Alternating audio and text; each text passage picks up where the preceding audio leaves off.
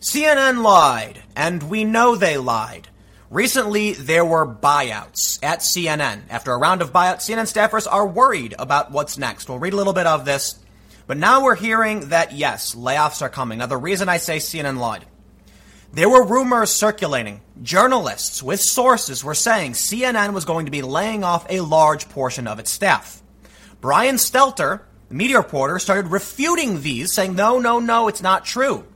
Brian Stelter was misleading the actual journalists who had real, verifiable information, probably because his job is more important to him than reporting the truth. CNN is trash, in my opinion. But we're going to go through all this. The story from Fox News, struggling CNN lays off health unit staffers as headcount reduction moves forward. So we've had around 100 employees given a voluntary buyout option, and that's a layoff with a smile. And now there's the actual layoff from CNN. Now, before we get started, go to timcast.com/donate if you'd like to support my work. There's a monthly donation option, a cryptocurrency option, and a physical address where you can send things. Of course, just like and comment on this video because that engagement helps. Or just share it because YouTube loves it when you share the videos. It's not so much that people see the share, but that whenever an external link is detected by YouTube, they promote the video internally more. So it's good stuff. Or by all means, if you hate me, if you hate me, do none of those things. But let's read the news. Fox News says Sanjay Gupta is safe, but much of the rest of CNN's Atlanta-based staff that covers healthcare found out Tuesday they are getting pink slips only a few weeks after the network called mass layoffs a crazy rumor. I am deeply, deeply offended by this. CNN has been falling into a just downward spiral of trash. Listen, we know the layoffs are coming. There were good journalists who had sources within CNN who were saying, look, there are rumors circulating about mass layoffs. And what did Brian Stelter say? There's a rumor making the rounds today about big impending layoffs at CNN.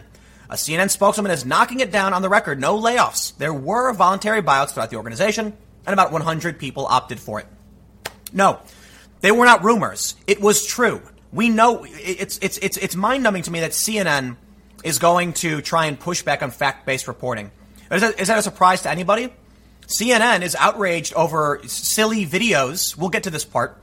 CNN is angry because there's a misleading video on Facebook for real. CNN, who falsely covered Covington. We'll get to that stuff. Let's go back to the news. Fox says specific details were not yet known, but a source told Fox News that basically the whole division will lose their jobs. TV Newser, a media watchdog site started by CNN's Brian Stelter, managed to get confirmation from the network just in time for a Friday news dump. As part of the normal course of business, our news gathering team made a small restructure earlier this week that ultimately impacts 6 to 7 employees within CNN's health unit. A CNN spokesperson told TV Newser, AJ Katz. Many health department staffers met with human resources on Tuesday. Katz noted that correspondent Elizabeth Cohen is also safe. Staffers are shocked as the health department is considered successful, and CNN recently declared that no layoffs were imminent. Wow, what a bold-faced lie coming from CNN. Is that surprising? There are no mass layoffs at CNN. I have no idea where that crazy rumor came from. We have recently offered a voluntary buyout option for employees, and just over 100 people voluntarily decided to take it. That's it. Executive Vice President Allison Golis told Fox News on May 7th. What is that? Only a couple of weeks ago. We have nearly 4,000 people at CNN, and around 100 of them exercised the option for a program that was offered. That's it. Those are the facts. Despite CNN's denial, staffers have been worried about potential layoffs since rumors began surfacing. CNN Southeast Bureau in Atlanta, CNN Health, and CNN Climate will now be under one leadership, something that was not the case before. The more than 100 CNN employees who decided to accept a voluntary buyout option included CNN International Executive Vice President Tony Maddox, who left the Ratings Challenge Network after 21 years. The ratings for CNN are in the gutter. The other day I did a segment talking about how after hosting a Beto O'Rourke town hall, their ratings were down 30%. Huge drop-off. And throughout the week, CNN only gets a couple 100,000 viewers in the key demographic. That's called the money demo. It's the demographic that advertisers are trying to reach. CNN can't cut it. They can't break it. Layoffs were imminent. We knew they were imminent. And when the rumors started circulating, of course, Brian Stelter pops up to shoot it down. Well, he works there. There's a conflict of interest.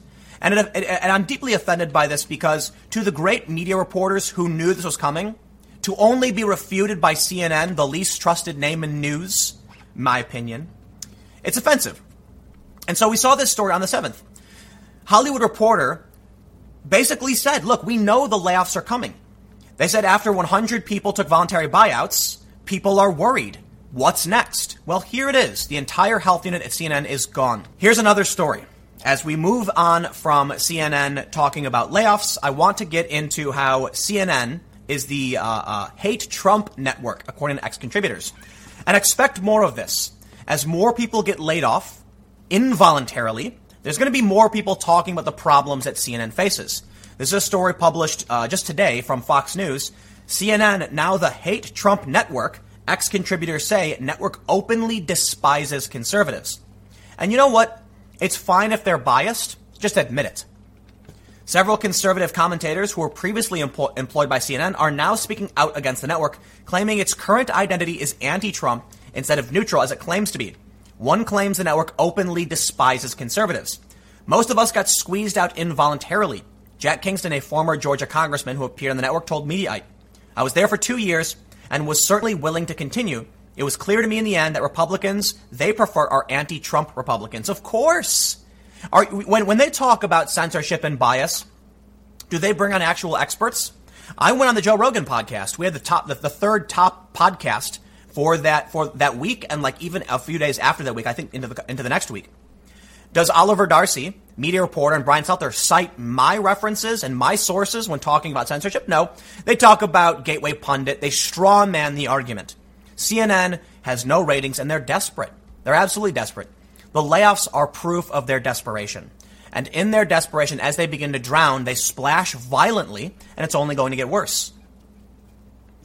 Conservatives come and go, they say. Pro-Trump contributors at CNN seem to have come and gone in recent months. Last week, the network fired former Virginia Attorney General Ken Cuccinelli, as reports indicated he was being considered for a high-ranking immigration post in the Department of Homeland Security. But I'm going to stop there and say he should have been removed if that was true, because if he ends up getting a job for the government, or even if he's being considered, then they probably shouldn't have him commenting on certain issues, conflict of interest. So that's fair. But then we get to Mr. Jim Acosta, who is a sleazy grandstander, in my opinion. He's not a journalist. Certainly not. He's a personality who stands up and argues with the president instead of asking questions and trying to understand the perspective of the government and what's going on. Of course, in my opinion, it's all lies. CNN is lying. Trump is lying. They're all lying. If you think people making public statements are telling the truth, I got a bridge to sell you. It's all public relations. And you know what's crazy to me is we all know it. When Brian Stelter came out and said, no layoffs. They're just going to be buyouts. I'm just like, yeah, okay, sure, buddy. We know it's a lie. It's always a lie. This is what the most troubling thing to me about how the public world works is that politicians lie, corporations lie, journalists lie. Why would anyone assume any of these people are being honest about anything? Anyway, so we get the gist of the story. I don't want to prattle too much on the issue of CNN hating conservatives. But the reason I wanted to highlight the story is because of this. The issues I take with CNN. Anderson Cooper, 360, posted this video. In a CNN exclusive, Monica Bickert, Facebook VP for Product Policy and Counterterror, explains why the social media site hasn't removed a manipulated video of House Speaker Nancy Pelosi. Seriously? CNN got an interview with a vice president at Facebook because they were upset that somebody made a video of Nancy Pelosi that was unflattering. Did you not see all of the other millions of videos produced about all the other politicians? Why is CNN rushing to the defense of Nancy Pelosi? Why are they so concerned that someone posted a video that made Nancy Pelosi look bad? And why do they think it should be deleted? That's very interesting considering. Remember Covington? When a misleading edited video was published and CNN reported it as fact? Now they're upset because why? Oh, surprise, surprise, it's targeting Nancy Pelosi. Which brings me back to the point I was making. Ex-contributors say the network openly despises conservatives. Sure, look, it's fine if they do, just they have to come out and say it. They're a partisan far-left news network. But if they're going to come out and smear the Covington kids and get sued for it, but then rush to the defense of a Democrat because one person on the internet made a video, as is what people do on the internet, I'm going to have to say the obvious. What we all know is that they're far left biased source. Remember when CNN misidentified Ralph Northam as a Republican? That was really fun and funny. And what you need to consider is that, as the saying goes, the lie travels halfway around the world before the truth straps on its boots. So yes, did CNN correct the error when they called a racist Democrat a Republican? They did, but ultimately the lie traveled halfway around the world. You're going to have a lot of people who just watched in the airport news network, watching, in the airport in the hotel lobby, seeing the R and assuming Northam was a Republican and not investigating later on. CNN is completely biased, but something really interesting happens. In response to this one viral video of Nancy Pelosi, people are now saying they want to delete Facebook. It's actually gone viral in the United States. Delete Facebook. So this is kind of an aside. I find it very, very funny that all the outrage drummed up, they now want to delete Facebook because heaven forbid someone on the internet made a meme video mocking Nancy Pelosi. But in response to the idea that Anderson Cooper is saying it's somehow wrong and Facebook needs to delete these videos. Apparently YouTube did delete it, which is nonsense. Max Kaiser brought up an interesting point. He said, what Anderson Cooper calls misinformation, others call art. The, quote, doctored video in question is a work of art. The idea that art should be censored is the most asinine thing Anderson has ever said, in my opinion. If you don't like somebody's art, make your own. The issue really comes down to this. Let's wrap all this up. We won't go too long on this video, but let's wrap it up. CNN just laid off their health unit. They tried telling everybody it wasn't going to happen, and we knew it was a lie because all of this PR nonsense is always a lie. But of course, CNN is just so full of it. Their ratings are in the gutter, and they're desperate. That's why they're bringing on a Facebook VP to talk about a stupid meme video that no one cares about. And Max Kaiser makes the excellent point to wrap this up. The internet is full of edited videos, and CNN is so desperate for ratings as they lay people off, they're going to feign outrage over a silly video on Facebook of Nancy Pelosi that makes her look bad.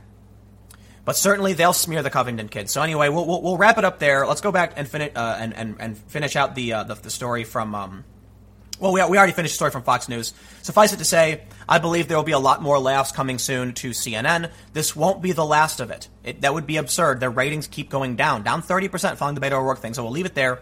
Thanks for hanging out. Stick around. More segments to come. The next video will be at 6 p.m. youtube.com/Timcast. For those listening on the podcast, it will begin shortly, and I will see you all soon. So we're going to do a follow-up to a little bit about what I talked about in my main video, the Nancy Pelosi video that's going viral. But I want to focus on how the media in general, from Vox, BuzzFeed to CNN, are coming to the defense of Democrats. And they never call out the fake news targeting Trump like Occupy Democrats. We have two stories. We've got, Vox. A fake viral video makes Nancy Pelosi look drunk. Facebook won't take it down. And why should they? It's not against the rules. It's a video that was slowed down by 25%. BuzzFeed writes, Facebook says it won't take down a doctored video of Nancy Pelosi that they know is fake. And why would they? It's not against the rules. What's scary about this? YouTube did take it down. Why? It's insane. But what's really funny, and I'll cheer for this one because I did mention this in the main video. Delete Facebook. Twitter users urge people to deactivate accounts after fake Nancy Pelosi video goes viral. Okay, do it. I don't care what the reason is. Just do it. I agree. All right. But we're going to focus on this issue of why is Vox and BuzzFeed and CNN rushing to the defense of a Democrat? Why don't they call it the fake news targeting conservatives? Oh, because we know how the game is played. But before we get started, go to timcast.com/donate if you'd like to support my work. There is a monthly donation option. There's a cryptocurrency option, a physical address, but of course, you can just share this video and click the like button and comment below. The engagement helps, tells YouTube that the video is worth watching. So let's get back to the first story. They say, turns out on Facebook, just because something isn't real doesn't mean it's against the rules. Right, we've always known that. A doctored video of House Speaker Nancy Pelosi that makes it seem like she's drunkenly slurring her words at a public event has spread across the internet in recent days. But Facebook doesn't plan to take it down. It's the latest example of the ease with which misinformation can spread online. Did you know that Occupy Democrats is the most shared left-wing source? I'm curious why CNN, Vox, BuzzFeed, etc. aren't outraged and demanding to know why the largest source, according to Newswhip, of liberal news, why they're allowing all of this fake news to persist and effectively make money for a fake news organization. Yet they're so outraged that one video of Nancy Pelosi makes her look bad. They say it's also about more than that. Misinformation propagates so easily because social media platforms such as Facebook and Twitter are still figuring out their stances on what counts as prohibited content. Facebook, for example, says just because something isn't true doesn't mean it's against the rules. And what's your proposed alternative? Are you going to then have fact checkers delete content that they don't like? Who gets to know, who gets to choose what's the truth? And more importantly, are you saying that dumb people shouldn't be allowed to use social media? On Wednesday, Pelosi, who has been publicly quarreling with Donald Trump this week after a failed infrastructure meeting at the White House, spoke at an event hosted by the liberal group, the Center for American Progress. Soon after, an altered video of her speech that had been slowed down by about 75% by about 75% to introduce significant distortion popped up online, and it took off. Drew Harwell of the Washington Post flagged the video, one version of which, posted by the right-leaning page Politics Watchdog, has racked up more than 2 million views and counting.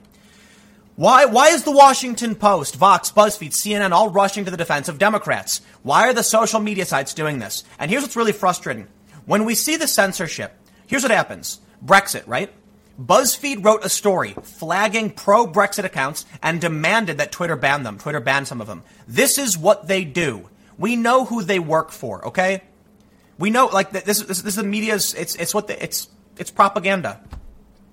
The video continues to be widely available online. YouTube took it down, but Facebook has left it up, even though it's acknowledged it's fake. And why would they take it down? And now here's where it gets really interesting. Donald Trump tweeted this video. It says, Pelosi stammers through news conference. It's a clip where they cut several sections where Nancy Pelosi struggles to speak. It is not doctored. Okay, doctoring is meant to mislead people. No, it's literally just they highlighted the sections where Pelosi is slurring. And now they're trying to claim this video is the same as the other one. They're claiming it's fake, it's manipulated. When in reality, it's just a video showing Nancy Pelosi struggling to speak.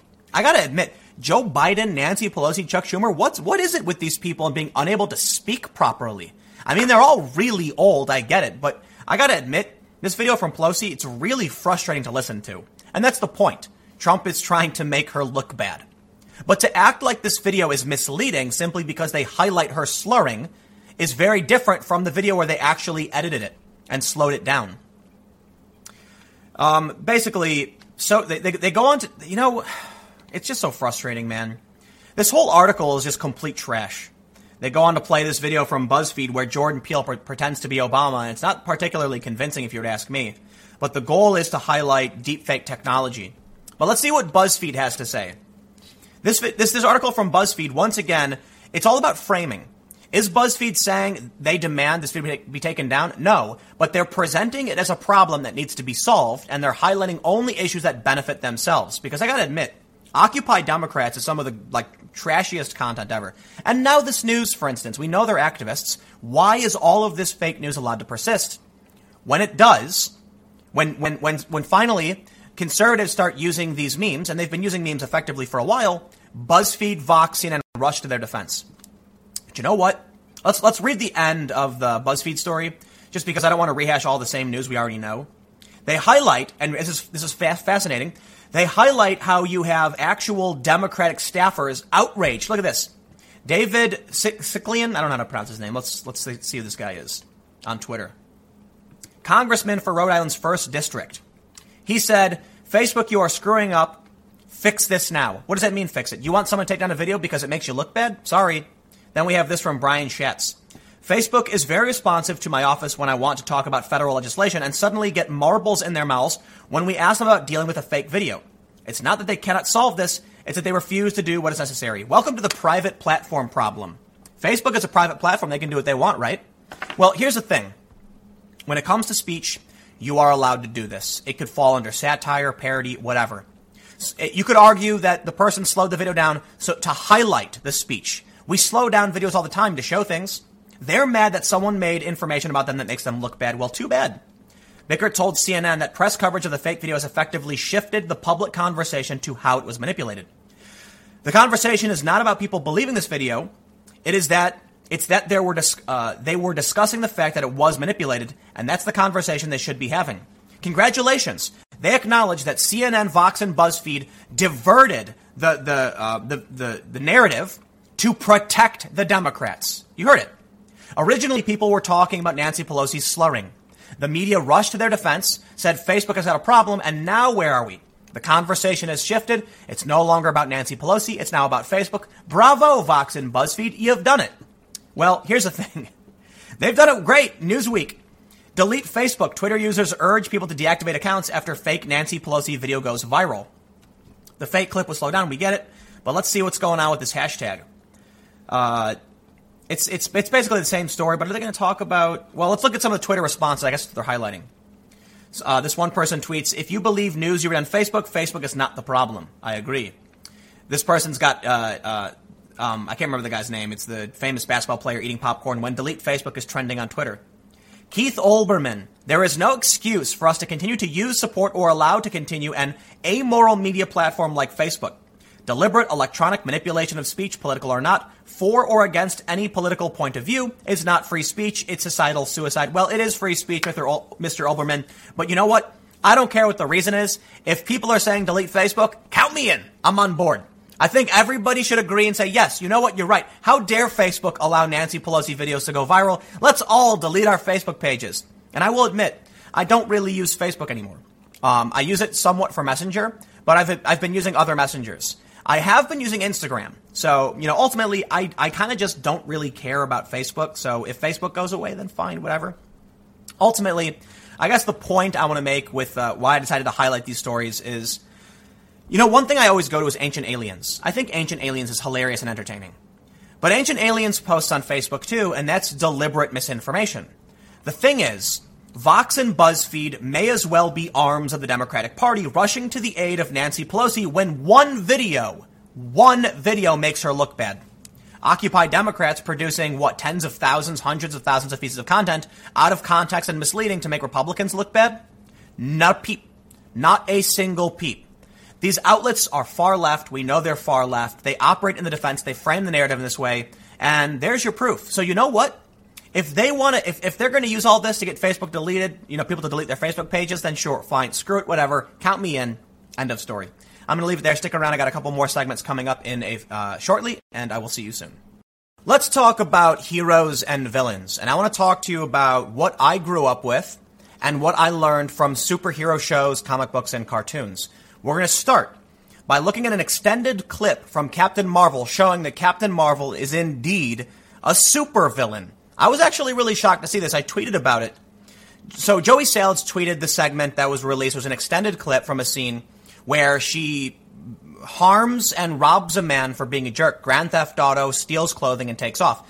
In the movie, spoiler alerts, I'm sure you've seen it or don't care to, she meets a guy who says, will you smile for me? And then in the next scene, she's wearing new clothes and she's riding off on his motorcycle. I thought it was kind of weird that she stole his motorcycle, but I get it. I'm like, whatever. She's, doing what she can to survive on an alien planet. And I kind of just shrugged it off, but it was kind of weird. I tweeted this. I never saw this clip, but damn, Captain Marvel is a villain. She straight hurts and robs a dude because he was a jerk to her. That's a villain. So this is a tweet from Joey Salads, and it was written about by the Daily Wire, so I brought it up. But we'll look at the video. And I don't want to play the full video, but basically, this dude walks up to her, and he says, how about a smile? He says, I'm here to help you. She says, how about a handshake? She shakes his hand, introduces herself. The guy says, I'm the Don. Here's what happens next. She uses her superpowers to drop him to his knees, and then says, if you give me the keys to your motorcycle, I'll let you keep your hand. Captain Marvel is a supervillain. Plain and simple. So I want to talk about Batman. What did Batman do? What did Spider-Man do? What did I learn from these superhero comics about being a true hero? It's about being selfless. It's about not robbing a guy simply because you don't like him. It's really interesting. One of my favorite storylines is the Injustice storyline, where Superman becomes super evil. So here's what we'll do.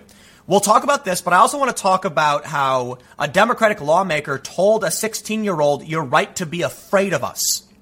And I want to talk to you about this social justice ideology is about power and domination, and it is the opposite of what superheroes really, really are. Before we jump any further, make sure you go to timcast.com/donate if you'd like to support my work. There is a monthly donation option, a cryptocurrency option, a physical address, but of course, You can just share this video, like and comment if you, because the engagement tells YouTube the video is good, and then they recommend it more. So let's do this. Let's jump over to this story and talk about what Captain Marvel does, and I want to talk about Batman, Spider-Man, etc. Batman refuses to end people's lives. It's part of his character arc. I recently replayed Injustice 2. If you're not familiar, if you're not a video game person, don't worry. You can just hear what I have to say, and it'll make sense.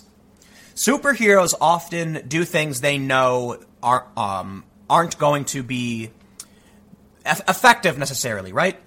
In the Injustice storyline, and this is a big spoiler, but it's an old storyline, the Joker drugs Superman. Superman becomes a weapon of mass destruction, and he ends up killing Lois, the woman he loves. Superman, in a fit of rage, kills Joker, and this turns him. Superman then, he basically convinces everyone else to become evil, and because Superman is so damn powerful, they become an authoritarian dictatorship. But Batman refuses. Batman doesn't turn. Now, here's the point of the storyline's fantastic. But what we learn in the actual Superman story and what it means to be a superhero is that even though you may be angry, even though the supervillain may have harmed and killed many, many people, the superheroes always refuse to end their lives. The superheroes always refuse to act for personal gain. What do we see with Captain Marvel in this scene? She actually tortures the guy. I'm not acting like it's the worst torture of all, but she uses her powers. You can see her hand is glowing, and the guy's going, in pain. She inflicts pain on somebody to steal from him. The exact opposite of what a hero would do. Even in movies where we see like a cop commandeer a vehicle, it's meant to be questionable. Superheroes aren't meant to do this. This is not ambiguous. This is Captain Marvel hurting someone out of a personal slight. Now, here's what I take away from this. She smiles. She's proud of herself that she's hurt someone to take from them. But the real message here is that he said, how about a smile for me, right? And she got angry. In the movie, this clip is there. The guy pulls up and says, how about a smile for me? And then she's like, how dare you? And then the next scene is her driving away on his bike. This says something to me about social justice and what they really believe. If you were inspired by this scene, you have villainous tendencies. The fact that he said, smile for me, she inflicts pain on him and steals from him shows this is something that resonates with the people who hold this ideology. And it's represented in real life. When a Democratic lawmaker told a teenager, you're right to be afraid of us. And it got me thinking about everything having to do with the regressive left and what they believe. And I think the main goal for many of these people is just power. And their path to power is playing the victim. There are many of us who have integrity, who believe in loyalty and compassion. And when you believe in those things, you would not hurt someone for being mean. You would allow them the right to speak. You would be a true liberal. Unfortunately for us, those of us who truly believe in liberty and compassion, our compassion was taken advantage of by these people who play the victim, act like they've been slighted, so that good people say, let us help you. What do they really want? They want power. How in the hell are you going to tell a teenager you're right to be afraid of us? Let's read this story. This is from a couple months ago, admittedly. Democratic New York Rep. Nydia Velasquez told pro-Trump teen pundit CJ Pearson that you were right to be afraid of us Tuesday after he referred to her as the woman next to Democratic New York Rep. Ocasio-Cortez in a tweet about the State of the Union address. She said, "Hi, CJ Pearson. I'm not the woman sitting next to her. AOC and I and millions like us are the future of this country, and you were right to be afraid of us." Keeping in mind, CJ Pearson is a young black conservative. Why she's saying this to him is rather terrifying. Why would a politician say something like that? It's like do you know what Swords to Plowshares is? I'm not super familiar with its cultural context outside of Magic the Gathering, but it's a representation of turning swords into plowshares, that people give up the violent way of life to become farmers. And it's also plays into the idea of, the philosopher king, right? The king who doesn't want to be king is better. It's like, spoilers for Game of Thrones. You have someone like Jon Snow who keeps saying, I don't want to be king. And they're like, that's why you should be. Granted, the ending was trash, but I'm not going to get into that. When you see these people who flaunt the power and oppress and subjugate people and tell them to fear them, Those are terrifying leaders. So why is it that the regressive ideology supports this? While they claim to be good guys, they're not. They're dangerous. And that plays into another big idea. Look at the milkshakes. You've seen the milkshakes flying around, right? People getting hit in the face. I keep thinking to myself, like, why won't any people on the right throw a milkshake back? Plain and simple. They're the bad guys. It's not that the left is evil. It's that the left is being taken over by evil people who are exploiting our compassion, liberals and conservatives alike, to gain power. They will throw a milkshake in your face and laugh about it, but then complain when someone says, hey man, you're asking for trouble. That happened. A brewery said throw a brick, and then when they got a response saying you're asking for trouble, they went, they're threatening us. They don't believe in principles. They believe in power. They believe there is no truth but power. They say this is part of their ideology. So is it at all surprising to me to see a clip that's meant to, she steals his jacket and the guy runs away. She inflicts pain, she steals from him, and then she laughs about it. When there are people watching this, feminists, social justice activists, regressive left, or whatever you want to call them, and they're cheering for this and laughing, that is villainous behavior, complete selfishness. To take from someone else because they were mean to you? That's terrifying. They say Pearson, 16, had joked on Twitter that Ocasio-Cortez had been talking this entire speech and the woman next to her keeps trying to look the other way. She then says, basically, you're right to be afraid of us. Now, also, remember, when Ocasio-Cortez threatened Donald Trump Jr. with subpoena power, it's kind of sad to me. I'm someone who believes social justice is important and good. But the people who have taken the reins of social justice are, in my opinion, evil people. They would laugh at the idea of harming and robbing somebody. They would tell a 16-year-old, you must fear us. C.J. Pearson responded, I'm sorry, Congresswoman, but as real Donald Trump said, socialism will not be the future of this country. And Nydia, nothing about you nor AOC scares me. It's your policies that jeopardize the stability of our nation and the future of my generation that scare me. So I will say that no, you are right to be afraid of them.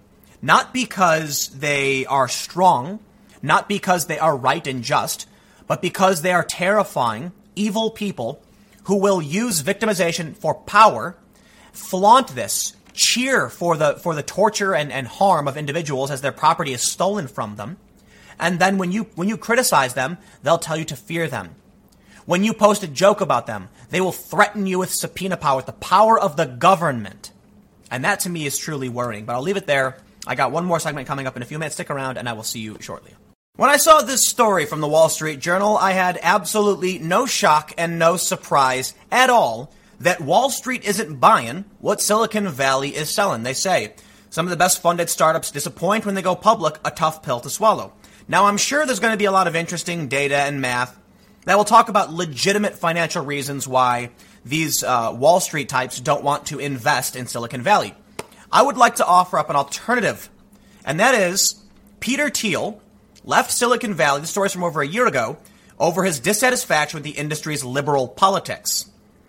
There's this phrase you may have heard called "get woke, go broke." And one thing that has been said time and time again, there's actually a big push as of a few years ago to short sell stocks from woke companies. The idea being, if a company is more concerned with diversity as opposed to meritocracy, then their product will suffer. So here's what we're going to do. We're going to take a look at this Wall Street Journal story, go through some of the real reasons, but I do want to highlight this past story from Peter Thiel. Now, before we do that, check out timcast.com/donate if you'd like to support my work.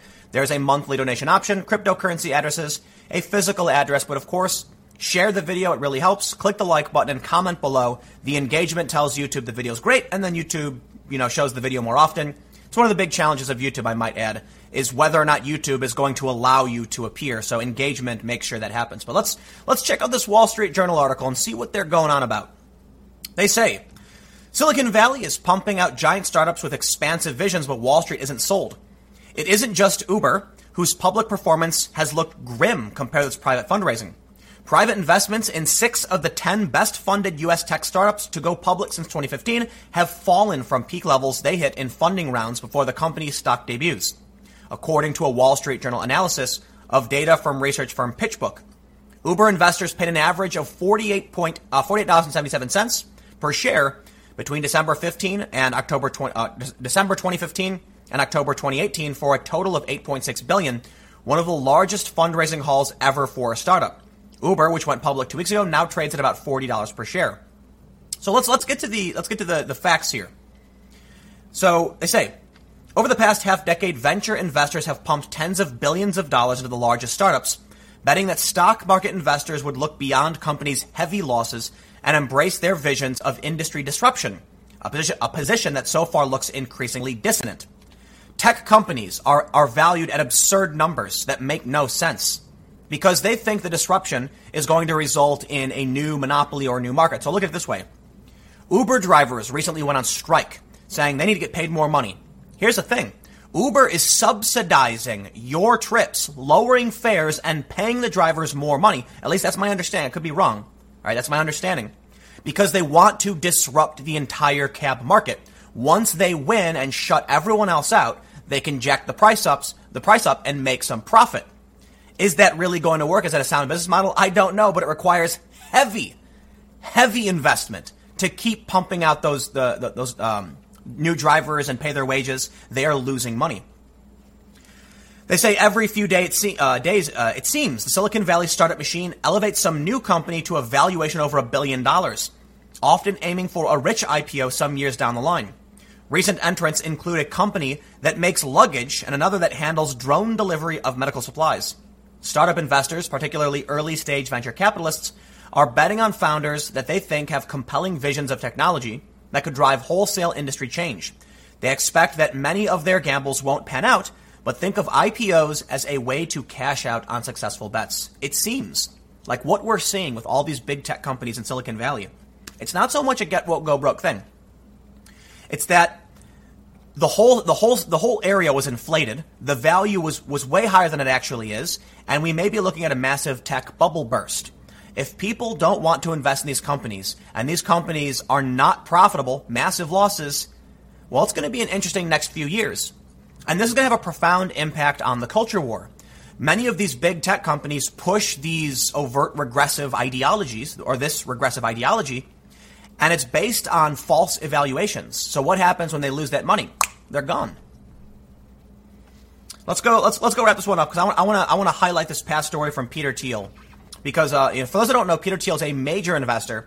He was the guy who took down Gawker, and he said he's pulling out of Silicon Valley. This was a year ago. Again, it's an older story, but I want to highlight this as we contrast it with the refusal to invest in these companies.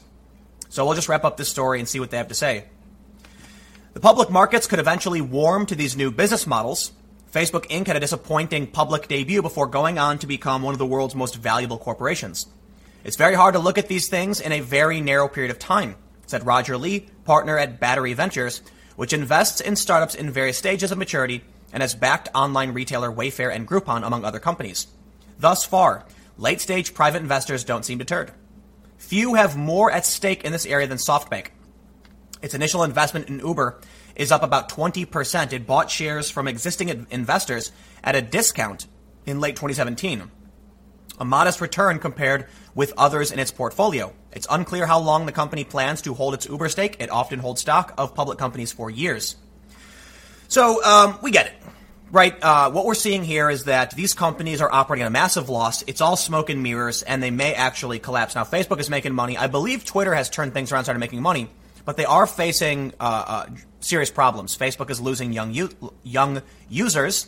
They recently lost a bunch of major brands, most recently CrossFit. We heard that Playboy and Tesla last year. But we also see this, right? So Peter Thiel is leaving Silicon Valley again from last year, but I want to stress this because this is important, especially, I think, if you're someone who's interested in these companies. They say, Peter Thiel, the Silicon Valley billionaire known for his libertarian politics, is leaving the Bay Area after 4 decades and stepping back from tech, due in part to his dissatisfaction with the industry's politics. Citing what they called Silicon Valley's sclerotic nature and conformity of thought, a source close to Thiel told CNN that the investor would soon move to Los Angeles, where he will focus on a number of new projects, including creating a new media endeavor. That's really, really interesting, a new media endeavor from the guy who took down Gawker. I'd be interested to see what he's going to bring about. And I will also stress, the story is old, so we haven't seen anything yet, but Peter Thiel certainly has the money. and apparently has the interest. After taking down Gawker, I'm sure free speech and free and fair press is something very, very, very important to somebody like Peter Thiel, especially ethics. For those that don't know, the reason Peter Thiel took down Gawker is because Gawker outed him, and that could get him killed. It's the craziest thing. You'd think woke Gawker wouldn't out people. No, they did, seemingly with no respect. Thiel will he says, LA is a better place to do that, the source said. LA is also less out of touch, and it's a better place to connect with the rest of the country. Thiel will also move his investment firm Thiel Capital and his Thiel Foundation to LA, the source said. Founders Fund, where he is a general partner, will remain in San Francisco. Thiel is also considering resigning from the board of Facebook, according to the source. So here's the idea, right? I'm not surprised I wasn't surprised at all when we heard Peter Thiel was leaving, considering Gawker and considering, his personal politics. But let's think about the idea of woke companies for a second. Get woke, go broke isn't an absolute. No way at all. Jordan Peele has done a series of movies which are super woke, and they've been very successful. Black Panther was considered to be woke. I think that's kind of not fair because Black Panther they handled the politics very well, in my opinion, but it made a ton of money. And so these ideas, like when these movies succeed, especially Captain Marvel, then people say, you know what, it worked. But it may not work for the reasons they think it's working. Black Panther was it was a decent movie. It was pretty good. I liked it. But they weren't overly woke. In fact, the main character, T'Challa in Black Panther, hold very similar views to Donald Trump. But he was the hero. So for a lot of people who think it's woke, they're simply just looking at race. I think that's kind of racist. But that's the idea. You look at Captain Marvel, terrible movie, just terrible. But it made money because it was a Marvel movie. Now you're going to have people saying, oh, see, Get Woke worked. I don't think it was getting woke that worked. I think it was the fact that it was a Marvel movie, both of them, and Marvel has a great track record. People want to go see movies. So if you look, there are very few movies come out. I recently saw Brightburn. Not a big fan. It was okay, whatever. But I know that when I go to see a Marvel movie, I will be entertained. I will really like it. Then what happens is people assume getting woke works. But I think it's actually less likely to work.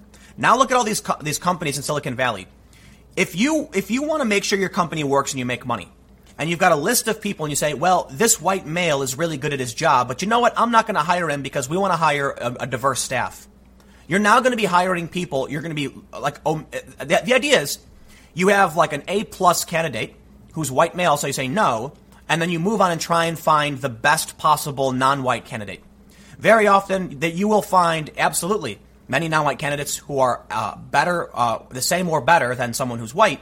But what happens when you care more about a diverse staff than you care about a good employee? You will absolutely hire down and bring on people who are less skilled and less likely, to do a good job. And that creates a huge problem. So let's do like a simple wager here, a simple math problem. If you have two candidates that are both white and let's say, I don't know, Latino, Hispanic, and they're both completely identical resumes, you, as somebody who cares more about diversity, will hire the Hispanic individual, and it won't have any impact. Let's say you have a white person and a Hispanic person, but the white person is slightly better. You'll still hire the person who's not as good. Now, if it was inverted, you are more likely to end up hiring someone who is worse at the job if you only favor people based on their race because you're omitting the key functions you need for the job, the skills and the talent. While I can certainly respect many of these social justice policies, I think social justice is a good thing. I think authoritarian social justice is not. And I think refusing to hire someone based on their race is not social justice. You can't say, I'm not going to hire this person because he's white. That's racist. They like to tell you that's not racist. It is. It's you making an assumption about the history and skills of a person because they're white. We can break it down to its root. Get really nuanced here. Let's say you've got a white person and a Hispanic person. Hispanic person was born to a billionaire family, tech billionaires from Mexico City, best education ever. And then you get a white person with the exact same qualifications, and you say, but I'm not going to hire that white person because of privilege. And then it turns out that white person is from rural, Bumble, I'm not going to swear. Bufu. We'll just say Bufu. Middle of nowhere town, crack-addicted family, struggled to climb out of his circumstance, and you think that person has more because of their race. You're racist. What ends up happening is you have companies that don't care about doing right and hiring people based on merit likely won't succeed. So let's point over back at the original story, and we'll wrap up this segment. I don't necessarily think that the whole reason people don't want to invest in these companies is wokeness. I think it's that these companies are basically fluffing their valuation to get a quick exit, and they're not worth what they're worth. They're massive losses. But the important bit is many of these companies are absolutely woke. And once people realize investing in them isn't worth it, which is happening now, Silicon Valley will start falling. And the reason I highlight Peter Thiel pulling out is because he's one of the big OGs. He's one of the big Silicon Valley guys. With him leaving, we can see that maybe we're on the back end of the bell curve, and Silicon Valley's time has come. And with Silicon Valley going away, the power of the regressive left will start to drift away with it. But we'll see what happens. So thanks for hanging out. Again, I'll have more segments coming up shortly. The next video will be on my main channel, youtube.com/Timcast. For the rest of you listening on the podcast, it will be shortly, and I will see you soon. Alex Jones went on a rant about how 5G was dangerous. There were some studies, there was one that was published in the LA Times, I believe, saying that 5G led to 5G exposure led to increased tumor probability in rats. Although Alex Jones went on to rant about humid cow hybrids or something, I had no idea what he was talking about. It apparently is very dangerous. There are a lot of shortcomings to 5G that are apparently being overlooked and pushed away because we have a massive race between all these companies to roll out 5th generation cellular technology. Gotta admit, I've seen a video of 5G and it is amazing. 500 megabits down in Chicago. I'd love to get 5G, but we have this story from The Verge. 5G could mean less time to flee a deadly hurricane. Heads of NASA and NOAA warn. They're suggesting people could die because we won't have enough evacuation time. While it's certainly not the story that Alex Jones was pushing, I still think it's interesting to point out that for a while now, people have been claiming anyone talking about 5G being dangerous is a conspiracy theory until the government said so, and now it's not. So before we get into this story, check out timcast.com/donate if you'd like to support my work. There's a monthly donation option, a cryptocurrency option, and a physical address. Or you can just share this video, click the like button, comment below, because your engagement with it tells YouTube it's great. Sharing it is really, really great because it's not that people are going to click it later. It's that when it gets a share, YouTube says, oh, it's shared. We'll show it more for you. So it's really, really good. But back to the story. The Verge writes, it's become increasingly clear the wireless industry is trying to push the idea of speedy 5G wireless networks before the technology is actually ready. It's a race, and the race is BS. But until today, we hadn't realized that people's lives might also be at stake. As reported by the Washington Post and CNET, the heads of NASA and the National Oceanic and Atmospheric Administration warn the issue could set back the world's weather forecasting abilities by 40 years, reducing our ability to predict the path of deadly hurricanes and the amount of time available to evacuate. It's because one of the key wireless frequencies earmarked for speedy 5G millimeter wave networks, the 24 gigahertz band, happens to be very close to the frequencies used by microwave satellites to observe water vapor and detect those changes in the weather. They have the potential to interfere, and according to NASA and NOAA testimony, they could interfere to the point that it delays preparation for extreme weather events. So you pick. Do you want gigabit cell phones, or do you want to know when the storm's coming to end the life of you and your family? Last week, acting NOAA head Dr. Neil Jacobs told the House Subcommittee on the Environment that based on the current 5G rollout plan, our satellites would lose approximately 77% of the data they're currently collecting, reducing our forecastability by as much as 30%. I wonder if there's a way to appropriate 5G, however, from the actual cell towers to collect that data for you. Maybe it's not possible because I don't exactly know how you're using the data, but maybe it's about changing the way we do the microwave readings. If you looked back in time to see when our forecast skill was 30% less than today, it's somewhere around 1980. This would result in the reduction of hurricane track forecast lead times by roughly 2 to 3 days. If we hadn't had that data, Jacobs added, we wouldn't have been able to predict that the deadly Hurricane Sandy would hit. A European study showed that with 77% less data, the model would have predicted the storm staying out at sea instead of making landfall. Jacobs said later that we currently have no other technologies to passively observe water vapor and make these more accurate predictions. On April 19th, NASA Administrator Jim Bridenstine made similar comments to the House Science Subcommittee. That part of the electromagnetic spectrum is necessary to make predictions as to where a hurricane is going to make landfall, he told the committee. If you can't make that prediction accurately, then you end up not evacuating the right people and or you evacuate people that don't need to evacuate, which is a problem. I will stress, ultimately, we can't just get angry that new technologies are emerging. We need to continually innovate. Perhaps the solution to this problem, I'm not saying they're not implying this, isn't so much to stop 5G, but to figure out better ways to track water vapor. If the issue is that we want to track potential storms to save lives, then I don't think we should be restricting the development of new technologies because old ones might be interfered with. Do you guys remember when they switched off analog and everyone went digital? It was 12 or 13 years ago or something. All of the TVs used to operate on analog radio frequencies, and it switched to digital to save bandwidth. Perhaps the issue here is not 5G, but that we need to update. We need new technology in tracking water vapor, plain and simple. I don't like the idea of restricting technologies, especially communication technology, simply because old technology wouldn't work properly. None of this should be a surprise to the industry or the FCC, as experts have been debating this point for years in the build-up to 5G. In fact, recent versions of the 3GPP's 5G NR specification specifically have a carve-out to protect satellite weather services by reducing the emission levels of neighboring 5G signals between 24.25 and 27.5 gigahertz. It's under 6.5.3.2.2 additional spurious emission requirements. That is, I don't know what that means. But the NOAA is arguing the current emission requirements aren't enough. It'll lose that critical data unless they're clamped down even further. I'm optimistic that we can come up with an elegant solution where passive microwave sensing and 5G can coexist. The FCC has definitely been warned by the way.